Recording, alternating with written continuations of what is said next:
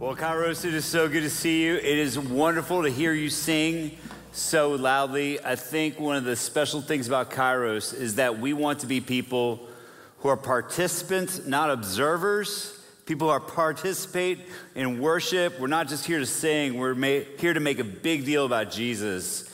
And so tonight, as you get ready to transition to the preaching of the word, I hope we carry that exact same energy, that we continue to say what we're about is the name and renown of Jesus, not just an event, not just a moment, but a worship gathering. So if you have a copy of the scriptures, why don't you turn with me to the book of Mark, and we're going to be in Mark chapter 11 as we continue our study in the book of Mark. Now, tonight we're going to talk about a very touchy subject, and that is car cleanliness. Car cleanliness. I don't know about you, but the cleanliness of somebody's car says a lot about them, okay?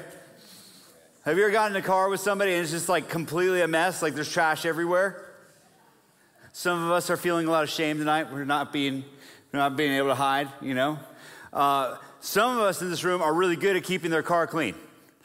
Shows a lot of leadership. If you're one of those people, may mean that you're somebody who's very careful with your car. Maybe you have a very nice car. I used to be that person, and then I had children, okay? I used to have a very clean car. I would get personally offended if anybody would put trash in my car. My wife, one time, we were on a date, and she put some trash in the side, like, cup holder thing, and I was kind of like, that's not a trash can. I remember it almost ended our relationship. I was like, that is not okay.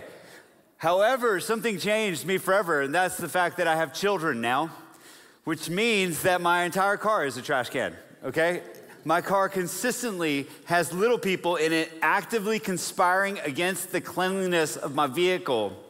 So I get it nice and clean, I put some kids in it, and just chaos occurs. It's a war zone, especially if you go on a long trip. I have no idea where they get these snacks, where they get this stuff, but when we let them out, all of a sudden we look in the back and it looks completely like somebody took a bunch of Cheetos and just did this everywhere, okay? Not only that, it's also like the Bermuda Triangle. Things just disappear, like whole cups of milk.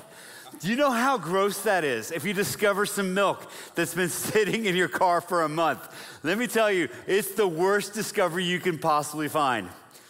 Not only that, there are things that just disappear and we just kind of never get them back till months, maybe even years later. I have a baby boy. His name is Josiah. He's a lot of fun. The other day, he lost a shoe. I have no idea where the shoe went. Like, we were looking for the shoe everywhere. I found it this week. I was going to get some mulch to mulch my yards because, let me just tell you, for those of you guys who are not married yet, those of you who don't have kids, there's something weird that happens. Like there's this like momentary blip in your consciousness, and all of a sudden you were once like young and fun, and all of a sudden you have like a dog and a mortgage and like kids, and that happened to me. And the other day I was like having to like mulch my yard, which is like a very like dad-like thing to do, right? And as I was getting the seats down in my minivan, reflecting on how my life has turned into something I never saw coming, I closed one of the seats down and pop, there goes the shoe. It's just like out of the middle of nowhere. And I realized it was time to clean the van again.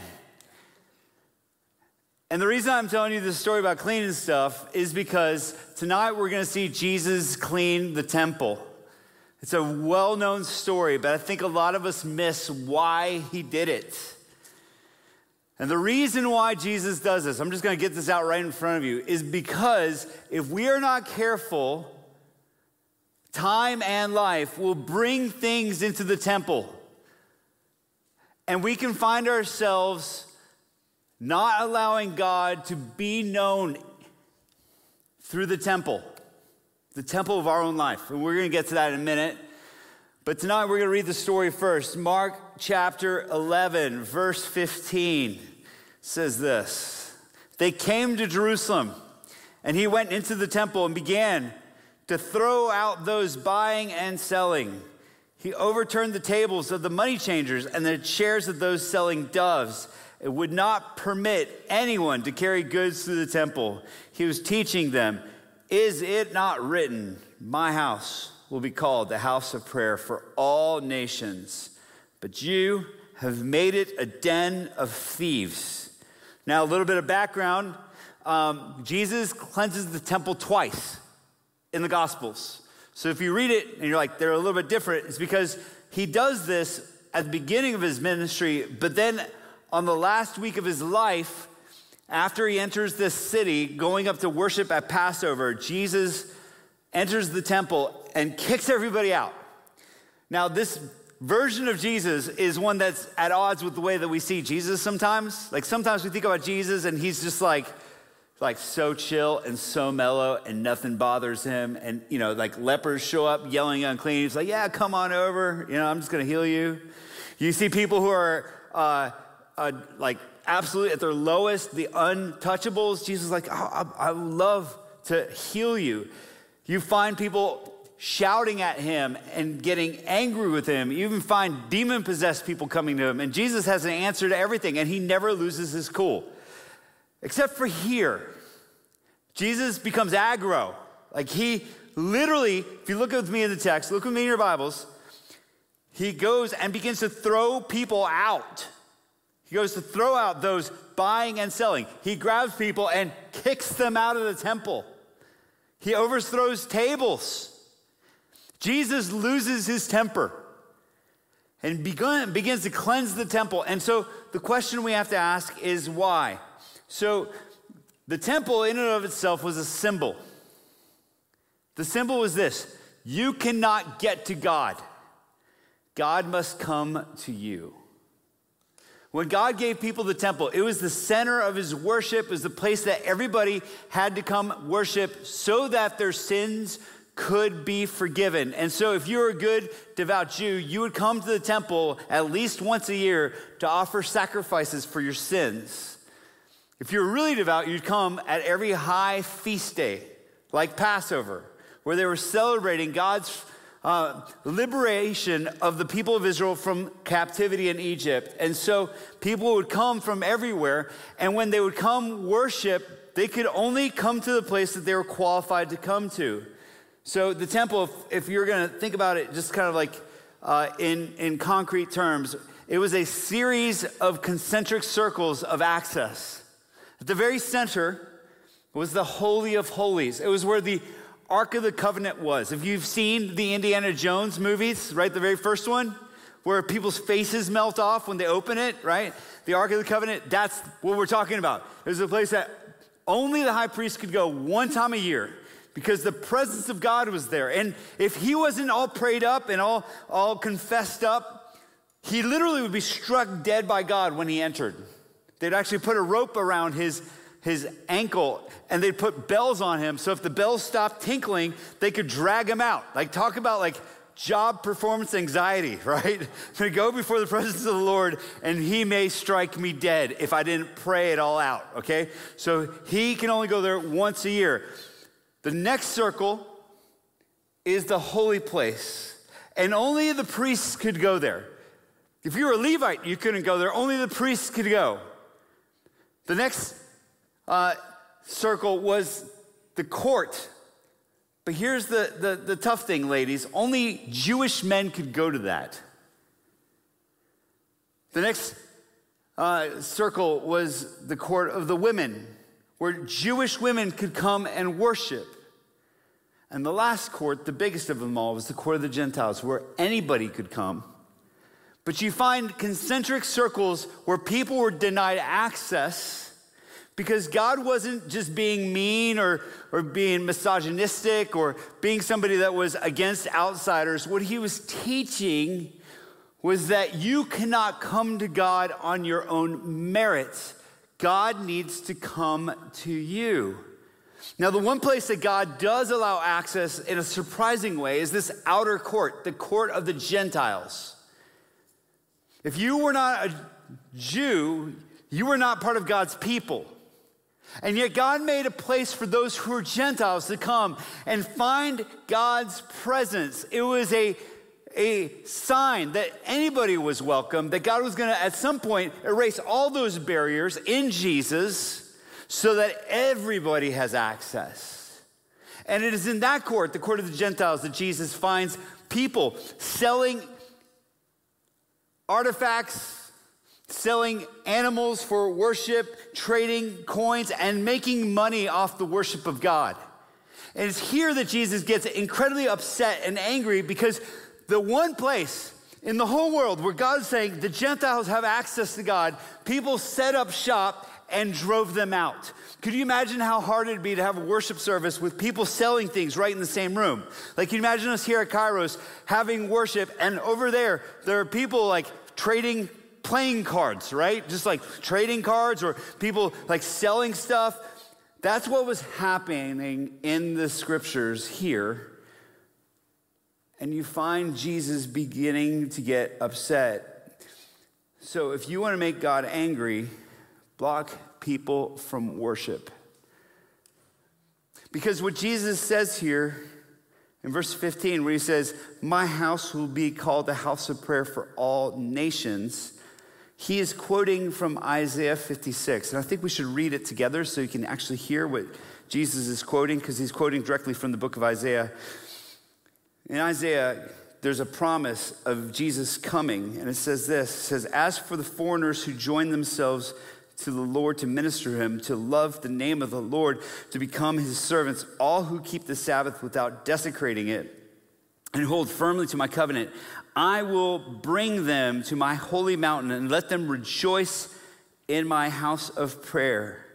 Their burnt offerings and sacrifices will be acceptable on my altar, for my house will be called the house of prayer for all nations." God is making it possible for everybody to come. And this is why Jesus is upset, because people were keeping God's people, the ones he wants to reach, from worship. Now, today, there is no temple. It's been destroyed. It was destroyed in 70 AD. So we've had almost 2,000 years without a temple. It seems in the book of Revelation that that temple will be rebuilt someday.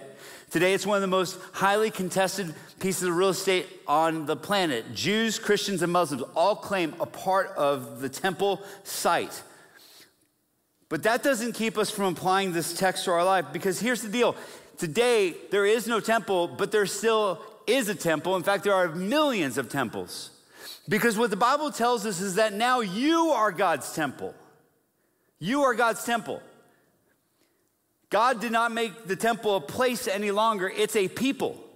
And God is using people to be the access point for others to experience the goodness of God. But it's not just generally a temple. Like your body, you are not just generally a temple to any religion or any God. God says that you are his. In 1 Corinthians 6, verse 19 and 20, the Apostle Paul says this. He says, "Don't you know that your body is a temple of the Holy Spirit who's in you, whom you have from God? You are not your own, for you are bought at a price. So glorify God with your body." Y'all, so what the Apostle Paul is saying here, I think it's important for us to realize what he's saying. He's saying Jesus, when he went to the cross, he paid a price so that you could be his. So you and your body are no longer your own, but you belong to Jesus. Now, for many of us, that sounds like, wow, that sounds like works. Like I need to perform for God to love me. Like there's a transaction. Like, what do I do with that? I thought the gospel is not about like behavior modification. What am I supposed to do with this?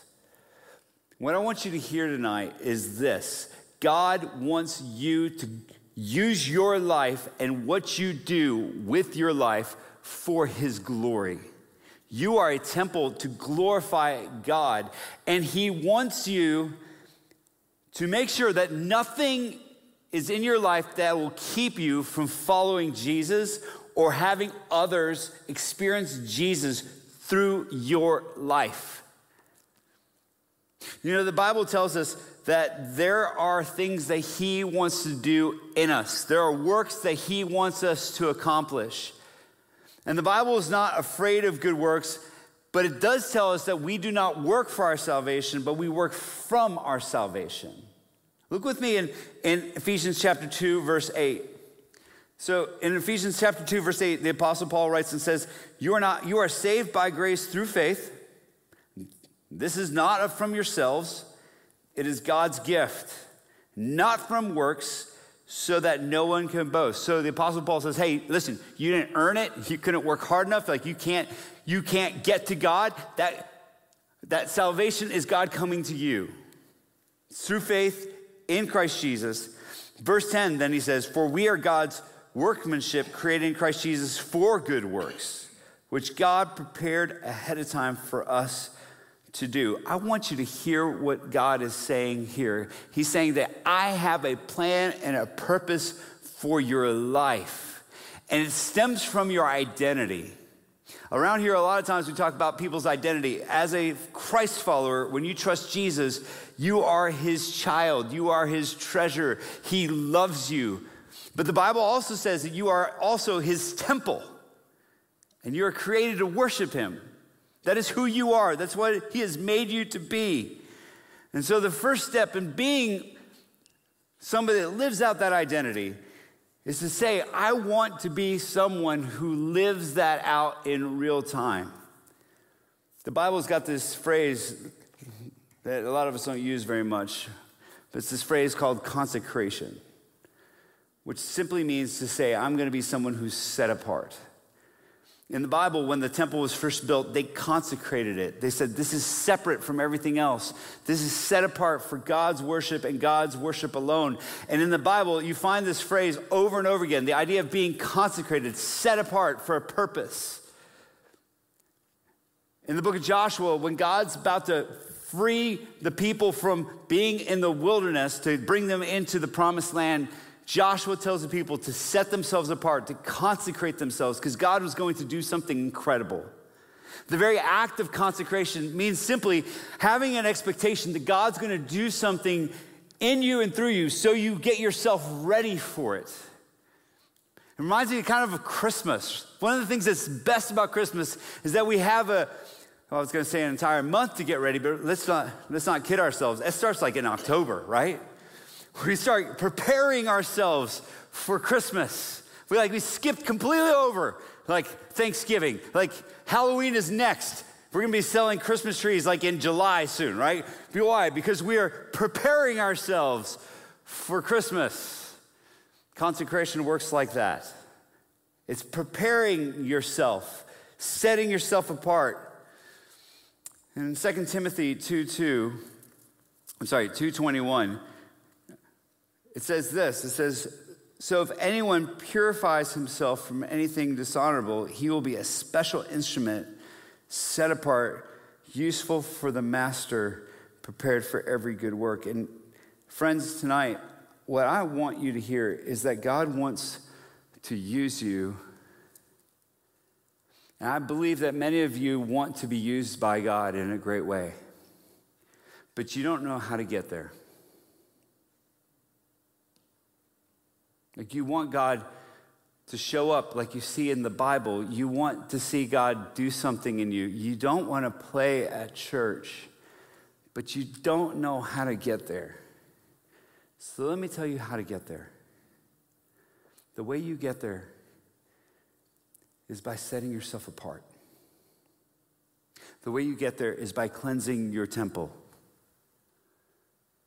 The way you get there is by saying, Jesus, I don't want anything in my life to keep people from knowing you. I'm not going to play with sin anymore. I'm not going to let things get into my life that distract me from worship. I'm going to get serious about making my life a place of prayer for all nations, that everybody can experience Jesus through my life. And this is a hard thing to do, and it's not something you can do on your own. You see, all of us have stuff. We all have stuff cluttering our life. Your life is a lot like my minivan. My life is like my minivan. There's stuff everywhere. But Jesus and his goodness, if we ask him, he'll start to clean it up.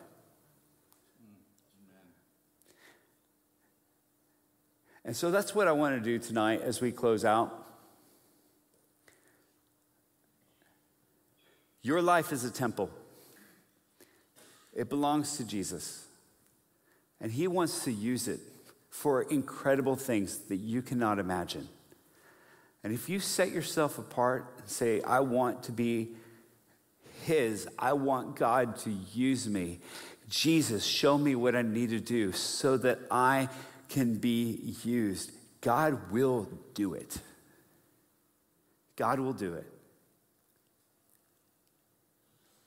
So perhaps there's an addiction that you're holding fast to and no one knows. God may want that from you tonight. Perhaps there's pride. You still think that you can work hard enough to come to Jesus, but you can't get to God. God must come to you. And you must simply say, Jesus, I need you. For some, it's busyness. We've filled up every moment of our life pursuing money or experiences, and there is no room for anybody to talk to us about the things that really matter. There is no room for us to be in a group with somebody else. There's no room because we have maxed it all out. And God says, I want you to set apart your time because I want to do something through you. But you have to let me be in charge of your calendar and your priorities. Some of us are chasing wealth. And wealth is ultimately our God. We've brought it into our life, and there's no room for God to do anything because we are so concerned with having more. Some of us have relationships, and we're going too far. We're pursuing that intimacy and those feelings, and Jesus is no longer the first thing in our life. Y'all, I've been married 15 years. Tomorrow's my 15-year anniversary.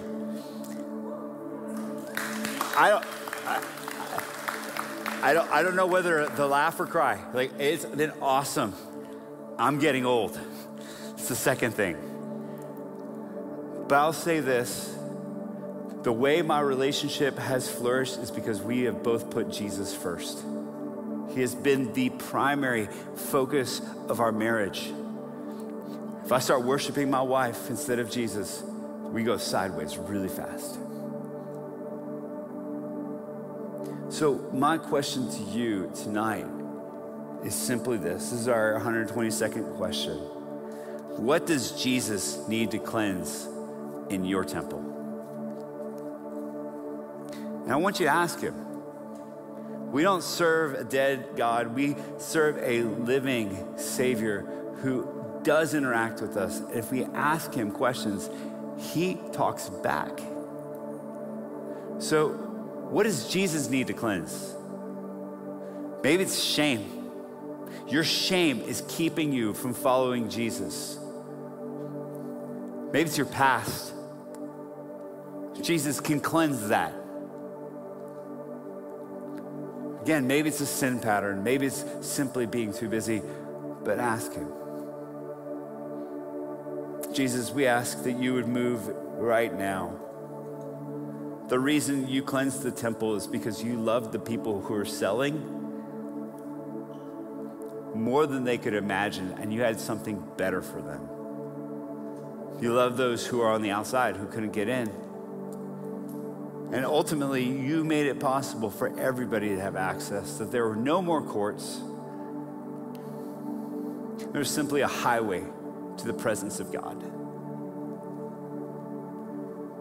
So God, I pray that you would do something within us tonight where we would say, I will be set apart. I will be set apart for whatever you want me to do, God. I will be consecrated to you. I will be yours. And I want to say this to those who feel like they have been disqualified in some way. That there is no condemnation in Christ Jesus. Everyone can get in on this. I don't care what you've done. Jesus has paid it all. So for anybody who tonight is saying, I just need to believe again. I just want to pray this prayer. Would you pray with me? Jesus, I am broken and I need a Savior. I need hope. I want to be set apart. Jesus, would you come to me? I've been trying to come to you so long and I can't get there anymore. But would you come and save my life? It's in Jesus' name we pray.